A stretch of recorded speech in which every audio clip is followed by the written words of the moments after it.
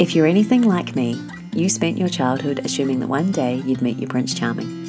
You'd get married, you'd have a nice house in the suburbs, a dog, a career, and a couple of kids. It never crossed your mind that Prince Charming wouldn't come along, or that tragically you'd lose him before his time, or that your marriage wouldn't work out, or even that your biological clock would have other ideas. Or maybe you never really wanted that sort of happily ever after. Maybe you never wanted a man, but you did know you always wanted children.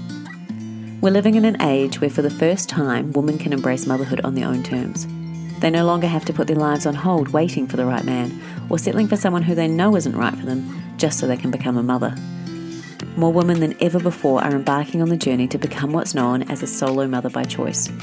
And while for a lot of us it doesn't feel like a choice, but more a necessity, the bottom line is there are now options for you to be able to fulfill your dreams of motherhood if the traditional route isn't playing out as expected. The No Need for Prince Charming podcast will share stories of Australian women who have successfully become solo mothers by choice. They each have a unique story as to why they decided to pursue motherhood in this way, and the journey they had to go through to make this dream a reality. The hope is that by sharing these stories, you'll have the knowledge and the confidence to embark on this amazing journey yourself, if you determine it's the right one for you. In the words of Walt Disney, all of our dreams can come true if we have the courage to pursue them. All you need is faith, trust, and a little bit of pixie dust. Today on the podcast, I have the wonderful Sarah. She and her gorgeous 3-year-old son, Ollie, live in Melbourne. You may already be aware of some of Sarah's story from her Instagram account, Our Life in Melbourne. Welcome to the podcast today, Sarah. Really excited to hear from you. I've been following your journey for quite a while, and I know lots of others will be interested. So I'd love to start with what made you decide to become a solo mum by choice? So for me, it was never that I was desperate to have a baby. I didn't have that kind of I was never on my radar, I guess, so to speak. I'd traveled the world. I'd lived in London. I'd lived in Canada. I had that travel bug. But when I returned from living overseas, I guess I started to see the relationship that my sisters had with their children. Mm-hmm. And I remember sort of being at family gatherings, and I was a really cool aunt. Like, I loved that side of it. And then I kind of went, you know what? I think I want this for myself. I see having a child in my future, because for me personally, I didn't want to miss out. So I guess that's when I started to think about it. And I probably in my early 30s, I said, okay, so by 35, if I haven't found the right person, I'm going to do it. And 35 came around and I was like, oh, I'm not ready. And I sort of had bought a little apartment, and I was renovating that. And then I ended up chatting to someone who tried it in their 40s and it hadn't worked. And I guess, kind of probably put a little bit of a rocket up my butt. And I went, okay, I need to really seriously think about this. And if I'm going to do it, I need to start looking into it, because, there's no guarantee that it can work. It's who knows how long, how many tries. So I really need to start now. So, sort of from about, towards the end of 36, I went, right, I'm on it. And so what did you do when you decided? Did you go straight to a fertility specialist? Did you talk to your GP? Or? No, I talked to a GP, and my first one was I went to a GP, then I was referred to a specialist, and I got my eggs checked, and she was like, yeah, eggs are amazing. And I was like, okay, great. And then I kind of held out for a little bit longer. And then I went back to a different fertility specialist, and they checked it again, and they were like, ooh, your eggs are sort of, as we get older already within that space of time, they were like, they weren't as good as they were before. There weren't as many. And I went, okay, so I'm on this. So, I went to a fertility specialist, but the one I went to didn't actually have access to donor sperm. Right. So that wasted time, because I kind of waited a few months because I was being told, yeah, it's coming. We're going to get access. And they didn't. And actually, I still to the next day think they don't have access. So I'm glad I didn't wait. So you did your research and went, I can go with this place because they're going to have what I need. And then they didn't. Well, what happened is, I said, I waited a few months, and, they kept saying, yep, it's going to be coming. But they were having I think all the laws were different, and I was referred to a clinic that they used to work at, and they said, here's someone. go there. So I literally just went to that clinic, which was Monash IVF, and started the process. And what did you do when it came to choosing your donor? Did you go with an Australian donor or overseas? So Monash was Australian. That was probably, to be completely honest, that was the hardest part for me, was choosing the donor, because I knew how picky I was with partners and had my whole dating life. You know, when I was dating, I was like, he's got to be tall, he's got to be this. You know, you just know how fussy you are there. And then I was freaking out that this was going to be a potential half my child's DNA, and you don't get photos and you just get a list.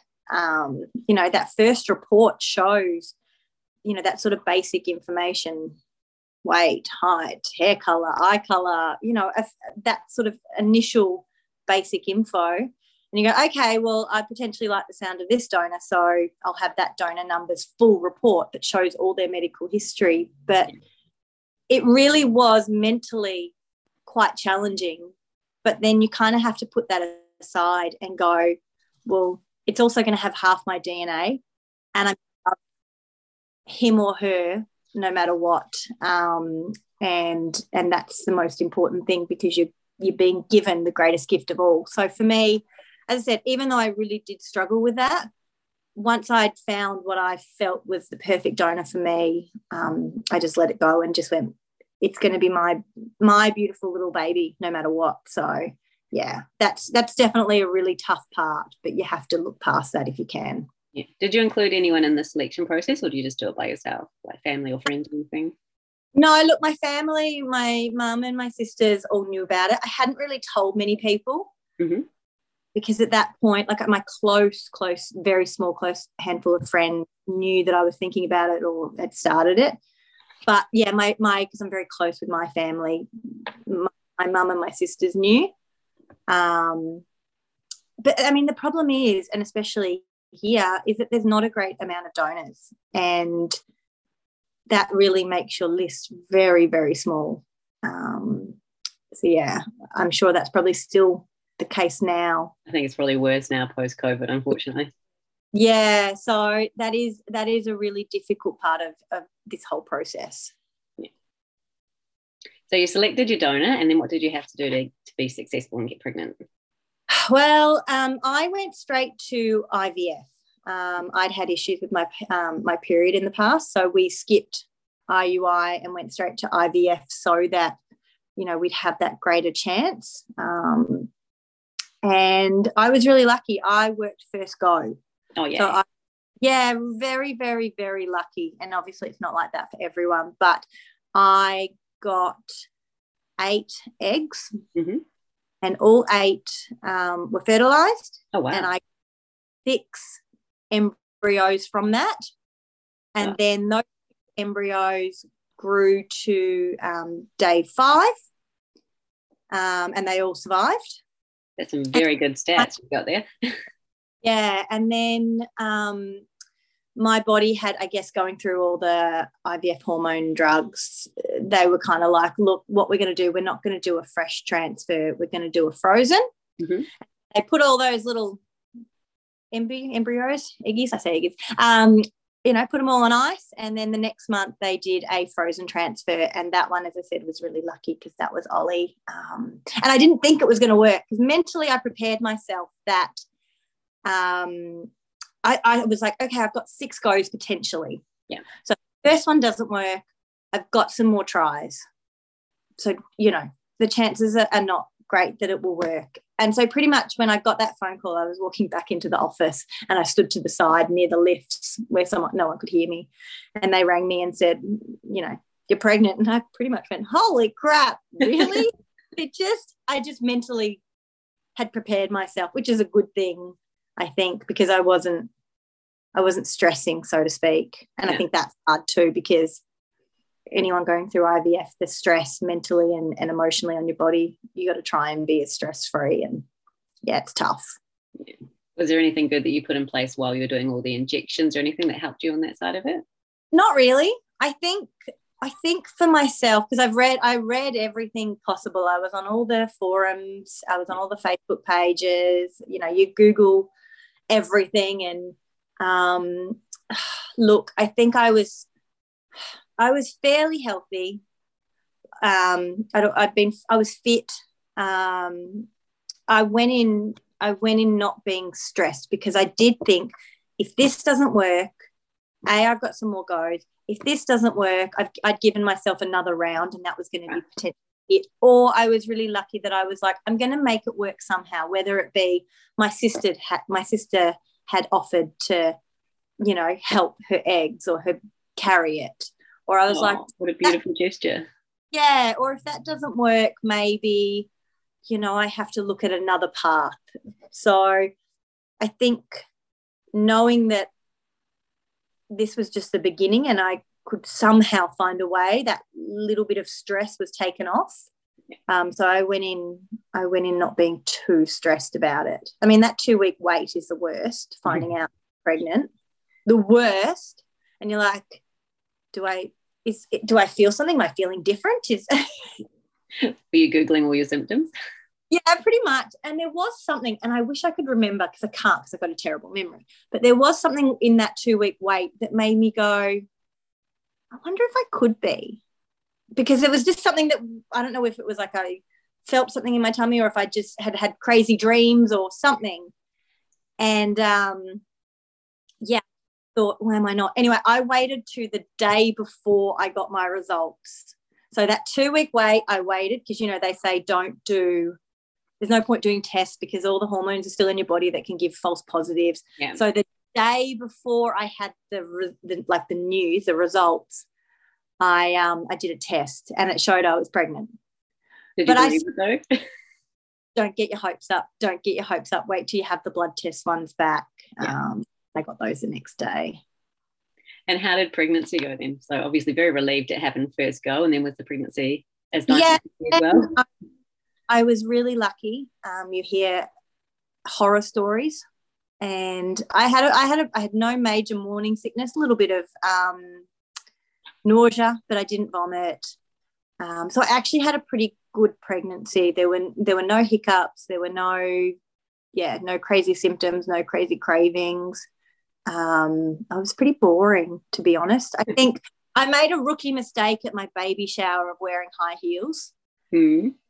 Halfway through the baby shower, I went, oh, my back's hurting. And then after that, for like the next 8 weeks, walking around the office in flats, I would get really bad twinges and pains in my back. So I think that wasn't my smartest move, and that really was very painful. But as I said, overall, it was a pretty easy pregnancy. The thing as well is I refused to listen to too many people giving me their stories of what labour would be like. I didn't want to tell all these ideas. I kind of went in a little bit blind into labour. So I think that helped too. And when you told everyone around you that you're pregnant and how you got pregnant, did you get any interesting responses, or was everyone really supportive? No, everyone was amazing. I think work was like, what? Like, because no one saw it coming. Yeah. And so I think they were pretty shocked. But again, everyone was always supportive. My family were amazing. My friends were amazing. I think it's just becoming more common these days, and someone knows someone that's gone through it. Even now when I talk to people and I'm like, you know, blah, blah, blah, because I'm very open and vocal about, I'll tell anyone and everyone, because I'm so proud. Yeah, that I'm a solo mum by choice. And they go, oh, yeah, my friend's friend's a solo mum by choice. So, yeah, my aunt, you know, I know someone. So I just think it's becoming more common. Yeah. And so how was labour? Did you get to go full term and wait for it to come on, or were you induced? Or? Yeah, I was induced. So they don't use the word geriatric anymore, but technically geriatric pregnancy. And IVF, they obviously don't want you to go full term. So I was booked in to be induced. I think I was 38 plus 7 or something. Yeah. So it was pretty close. And so we're booked in. And my mum was my support person in the hospital. We're driving to the hospital. And we're probably 5 minutes away from the hospital, and I get a phone call, and the hospital goes, "We're overbooked. Oh, We can't today. So you can either come back next week or you can go to a different hospital." okay. And I was like, well, I'm mentally prepared to have this baby today. I can't wait another week. Like, I just can't. Let's do this. Yeah. And so we turned around and drove another 30 minutes back to another hospital and ended up having it there. So that was, I think I got there about like 5 p.m. You know, you're waiting to be adduced. I think I was, you know, they started the whole process at like midnight. You get then woken up at 5 a.m. I had the balloons. I have to pop the balloons, and then it all kind of starts to begin. And I think I've got a pretty high pain threshold. I've always been told that. So even in labour at the beginning, especially up until the point where it was really starting to get a bit, I was doing okay. But what started happening towards the pointy end was my back was starting to have that problems with the spasms that I'd had during pregnancy. And that was really, really starting to hurt. So I tried the gas, and the gas made me want to vomit, which was gross. Yeah. And then I just went, you know what? I'm going to do the epidural. Yeah. And for me, it was the best thing I ever did, because I was like, I can't feel my legs. Same. I just watched baking shows on TV the whole time. It was great. I know. It was a game changer. So the epidural was amazing. The problem was they then, when it got to right at the end, when I had to push, they had me pushing for almost 2 hours, which was ridiculous. They were struggling, and then, you know, they were trying to work out what to do and whether to sort of, anyway, all those horrible things. And finally a new doctor came in this room, and he was like, right, we are getting this baby out. We're going to do, you know, a few more of the biggest pushes you've ever had in your life. And he completely changed the whole dynamic in the room. And Ollie ended up being born, which was amazing. So God, you would have been exhausted after pushing for 2 hours though. Wow. Yeah, it was. I think it was like 1 a.m. at that point. So it had been a long day. But, you know, it's all forgotten once you have them. You hand a little thing and you're like, I don't know what to do with it, but here we are. And did you know that you were having a boy? I did. So I've been quite open about this. I always wanted a girl. And I'd been to psychics, and I'd been to one like a year earlier, and she was like, I see a girl on your shoulder and she looks exactly like you. You're going to have a girl. So I mentally needed to prepare. So I found out, I did the harmony test at 10 weeks and found out it was a boy. And I remember sitting in the doctor's chair, and I could see the report on the table, and I kind of did this side glance before he told me the results, and I saw it say boy, and I kind of just tried to hold my tears because I'd wanted a girl. That was what was in my head. And I walked out because I was like, oh, great, yay. And I walked out and I called my mum and my 2 sisters, had them all on FaceTime, and I just cried. And, you know, it took me that moment to process it. And then I went shopping and bought boy clothes, and then that was it. And then everyone keeps telling me boys love their mamas. The boy relationship between a mum is amazing. And I mean, I see that now. And to be completely honest, for me, it's probably good I had a boy, because I think he grounded me, because that little girl would be such a princess. I could be in so much trouble. And I wouldn't have it any other way now. But it's just that first, you know, there is a thing of that gender disappointment at the beginning, but as I said, at the end, you're so blessed that you have that little child. And I've, as I said, never ever thought any different from that moment after that. Just did your little processing. Yeah, you do. And that's okay. It's okay to feel that way, because it is a normal feeling. And as I said, felt it, processed it, and here we are. Probably a good thing that you did that while you were pregnant rather than Yeah, I know. I couldn't wait. I am the sort of person that needs to like buy clothes and set up the room, and I couldn't do just white, yellow, and grey for the whole time. Like I needed to be buying. I mean, the clothing options for boys is definitely not as good as girls. I still to this day walk past a girls section and go, "Oh, it's so cute," but you make it work. And so, how did you find the first few days when you got home from hospital? Were you by yourself? Did someone stay with you? And how did that go? What I had done was just sort of the last few months of being pregnant, I'd actually moved in with my mum and stepdad. I was very lucky. I've lived with them lots of times before, coming in and out of living overseas, and it was decided, they were wonderful and said, "We're happy to have you." The plan was to only be there for like 6 months to a year, but COVID hit. So I ended up living there 2 years, which was a blessing in the end. But I think those first few days, I mean, everything's just a blur because you just don't know what you're doing.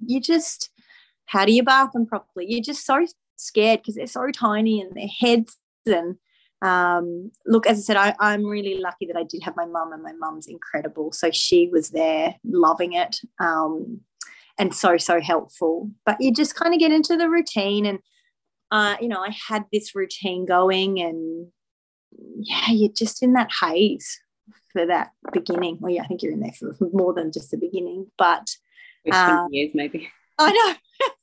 Still in that haze, but so I was really lucky that I did have that support, which is a really big help. So how old was Ollie when COVID hit? So he was probably just under 1.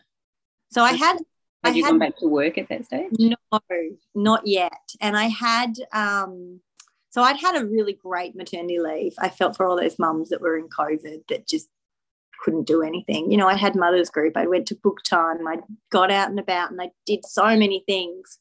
And then probably, in the last month or so, things started to shut down.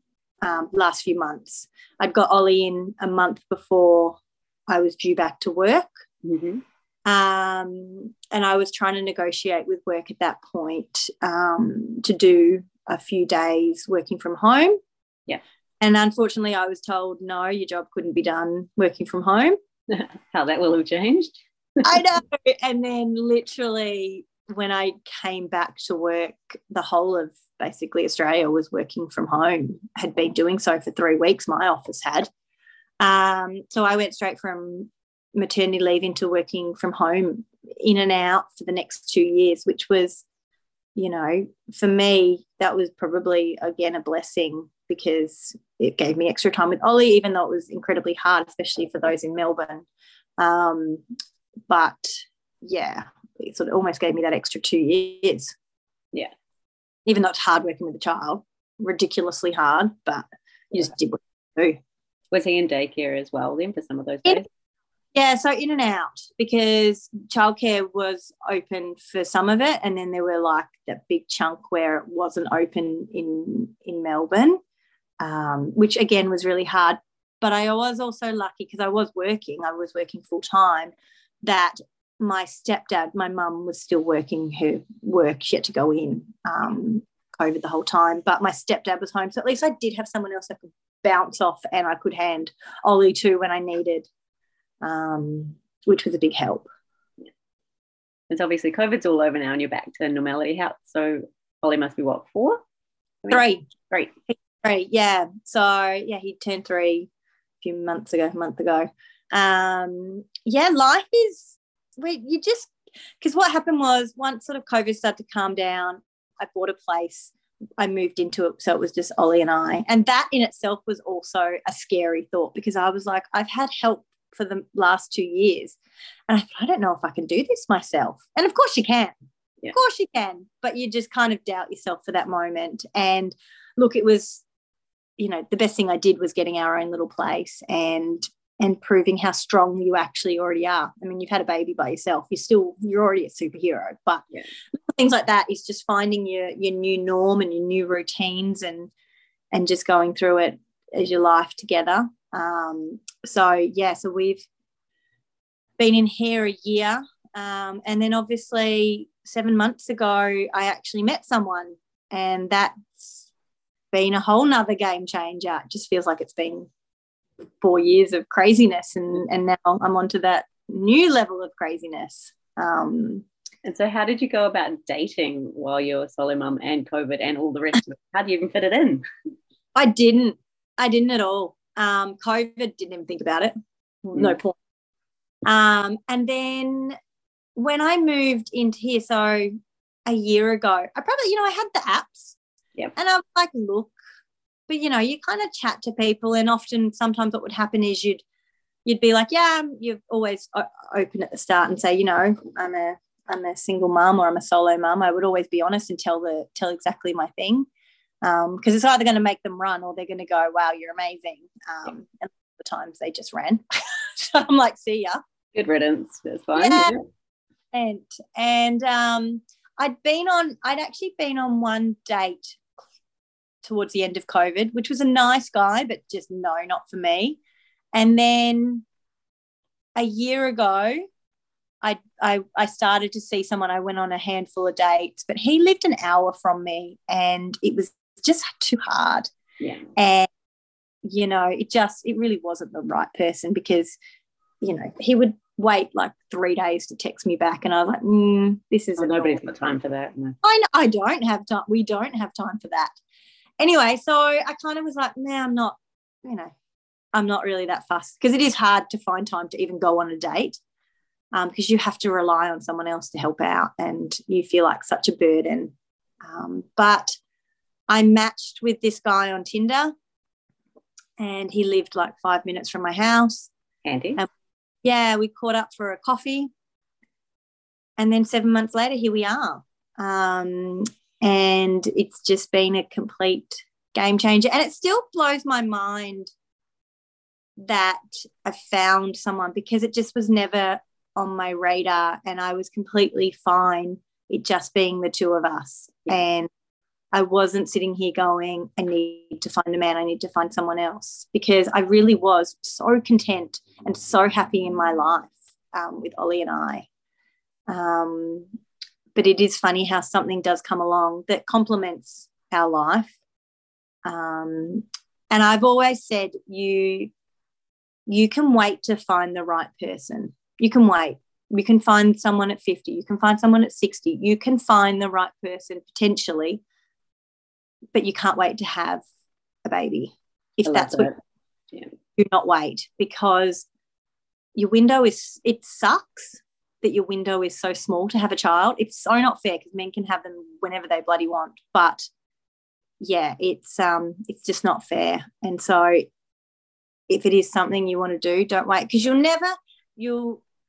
and that's the thing, if you start seeing someone before you do it, it takes 6 months, a year to actually know someone, and then you're adding more time, and then trying to fall pregnant, you're adding more time. So yeah, I think, don't wait. And you'll never have enough money, and it'll never be the right time, and it'll never be this, but you're just putting more restrictions on yourself. So people make it work on so much less. So if it's something you want, just go and do it, because it was the best thing I ever did, and it still is. It's just been amazing.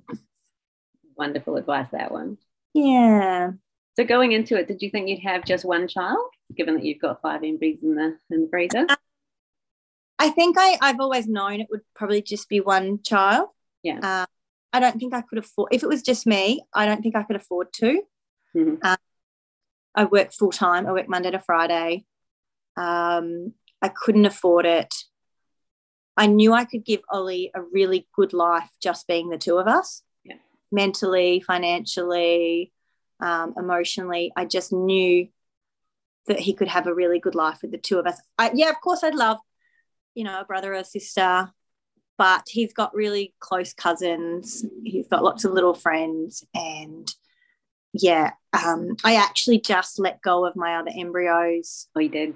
A few months ago. And again, that was a really, really hard decision. But I'm 43 this year, and I just thought, can I see myself going through the whole thing again? And even having that chat with my now partner, being like, if you want kids, we need to really talk about this, because again, I don't have time. I don't even know if I can. And also I had the embryos up for renewal. So I'm completely comfortable knowing that I let him go, even though it's hard. Because as I said, I just can't see myself now going through and starting all over again. I just like the little life that I have and the new life that we're going to be having with my partner and his dog, and Ollie as a little family now. And I guess part of that conversation was also weighing up, if you were going to do it for a second one, whether you'd want to use your embryos 100%. Or with your new partner as well. So that's a really difficult conversation to navigate, I'm sure. It is, because, you know, obviously my eggs aren't the eggs that they were at 37. And even if I did try with my partner, the chances are probably slim. Then, you know, and then you add in that little spanner of, again, I mean, not that it would be a big deal and he'd be amazing and supportive, but, you know, technically it's not his biological child, doesn't matter. But yeah, it was a really awkward, difficult relation to broach. And we're broaching this at 3 months in. You know, you still don't really know someone. But, you know, again, can you wait a year? Can you wait 2 years? No, I'm 45. We need to just have this chat now. I guess it's a good chat to work out whether you do want to be with him or not, and how he reacts to it. So he passed 100%. the test, so that's good. He did, and, you know, he's been amazing with Ollie, and they're starting this really great little friendship and relationship, and it's been really nice to see. And, you know, you only hope that this is what your future is going to be like. That's all you hope getting into a relationship, is that it's forever. But, you know, we'll cross all those bridges when we come to those. And how did you navigate your new partner meeting Ollie?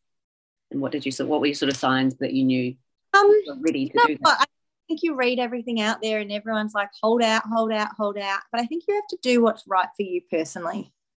Because, yeah, I know people that want to wait 6 months or want to wait a long time. But for me, he probably met Ollie after a month. Mm-hmm. We just went down to a park. Ollie and I were at the park. My partner and his dog came along. Ollie and the dog became best friends instantly. Gorgeous. And it was just really casual. It was really relaxed. There was no, you know, awkward pressure or anything, because we were just at a park. I was just talking to someone. And then obviously for quite a few months from there, you know, my partner might come over for dinner. And he might stay the night, but I would kick him out before Ollie would wake up, because I didn't want him being in the space when Ollie would wake up, because this is Ollie's space. Yeah.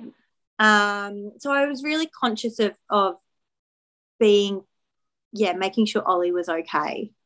But as I said, he really quickly started to form this great little friendship with Ol, and there's never been any pressure, and it's just kind of grown from there. And things like something as simple as we'll be walking down the street, say walking the dog, and Ollie will instantly now reach for my hand but also reach my partner's. So that's force. That's not me saying hold my partner's hand. That is just what he wants to do now. Or little things like that are just, he'll now go to my partner and ask, or it's just kind of, it's growing organically on its own. Well, it's gorgeous, and I'm sure that will give a lot of women hope. I know a lot going, when they are pregnant, are thinking, great, I'll have the baby, then I'll meet someone. But then once they get the baby, they're like, actually, if I don't, it doesn't matter. And it just happens magically at the right time. I honestly didn't think that I would be in this position now. I didn't think I'd meet someone, because I hadn't met someone right for the last, you know, other than a couple of partners I dated, but almost like 20 years. I had boyfriends, but, you know, none that I was ready to settle down and have babies with. And that was the thing. I wasn't going to just settle with someone for the sake of it, because it's just so much more complicated. Yeah. And I'd rather just do it myself, and there to be no drama. And this child is 100% mine, and he is, or she is. They're so loved. They are so loved by solo mums by choice, you know. And have you started having conversations about being donor conceived with him? Yeah, so since Ollie was little, I've been reading books There's some fantastic books out there. So, you know, Ollie, you know, does he comprehend it all? No, 3. But if I said to him, you know, we don't have a daddy in our lives, what do we have? He'd go, I have a donor. Yeah. So it's little things like that I sort of will say every now and again. I don't want to ram it down his throat every 5 seconds. You know, I talk about we've got our special little family. And that's potentially going to change, but we'll cross all those bridges when it comes to that. Again, it's a while away, but I've always read the books and had little conversations here and there when we're reading the books, because I think it's so important to do that you are open and honest. It's just the added extra complexity if there is a strong male figure in your lives of how they navigate that, but between donor and this is not daddy. Yeah, that's it. Yeah, it's a tough one, but yeah. So looking back now, is there anything you think you'd do differently on your journey? No, I think as I said, mine went really smoothly. I don't think there's anything. I think everything worked out how it was meant to work out, because if I said I had started earlier, then I probably wouldn't be here. I wouldn't have Ollie. Yeah. It's that sliding door moment. Look, I think, as I said, I say to everyone, like I said before, just if it's something you really are thinking about, just go and have the test and start having a chat with the doctor, or, you know, that you don't lose anything by having that chat. Yeah. And getting your fertility kind of checked. So I think that's a really important thing to do. And I think you just don't realise how common it actually is. I mean, there's so many different types of families now, you know, 2 dads, there's 2 mums, there's a mum, there's grandma and grandpa, it's just so common. And you talk to people now, and I'm always open and honest, and I'm so proud that I will shout it from the rooftops when I chat to some stranger. And most of the time someone will go, when you tell them for the first time, oh yeah, my friend did that. Oh yeah, there's a lady at my work that's gone through that, or is thinking about doing it. So I think that stigma has long gone. It's so, it's just normal now. And people are so supportive, and people think you're a superhero, and we are. But you just, because people always say, I always get all the time, oh my goodness, how do you do it? How do you do it solo? Like, I just don't know how you do it. It must be so hard. And I went, you know what? It's always been me. I've just done it. I don't know any different. And it's just the norm for me.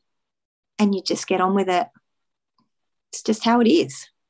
And I wouldn't change it. Because I am proud. And yes, in a strange way, you do think you're a superhero, but you just, it's amazing how, and I hope Ollie looks back one day and just goes, I see how hard my mum worked and how much love she gave me. And he appreciates and understands that it was all because he was wanted so badly that I went out and had him myself because I wanted him so badly, and how much love I had to give him. I think that's a really beautiful way to end. Thank you so much for sharing your story, Sarah. I think you're giving people a lot of hope that they can find love after this as well, and just that if being a mum is the most important thing to you, just get it done. And like you say, the right person will come into your life when they're meant to, and it won't hold you back. So really, really wise words there. Thank you so much for sharing your story. I'm Alicia, and this is the No Need for Prince Charming podcast, bringing you stories of Australian solo mums who created their own happy ending. If you like what you heard, please follow or subscribe to make sure you don't miss out on future episodes, and leave a like, a review, or share with your friends to help others find it easier. Bye for now.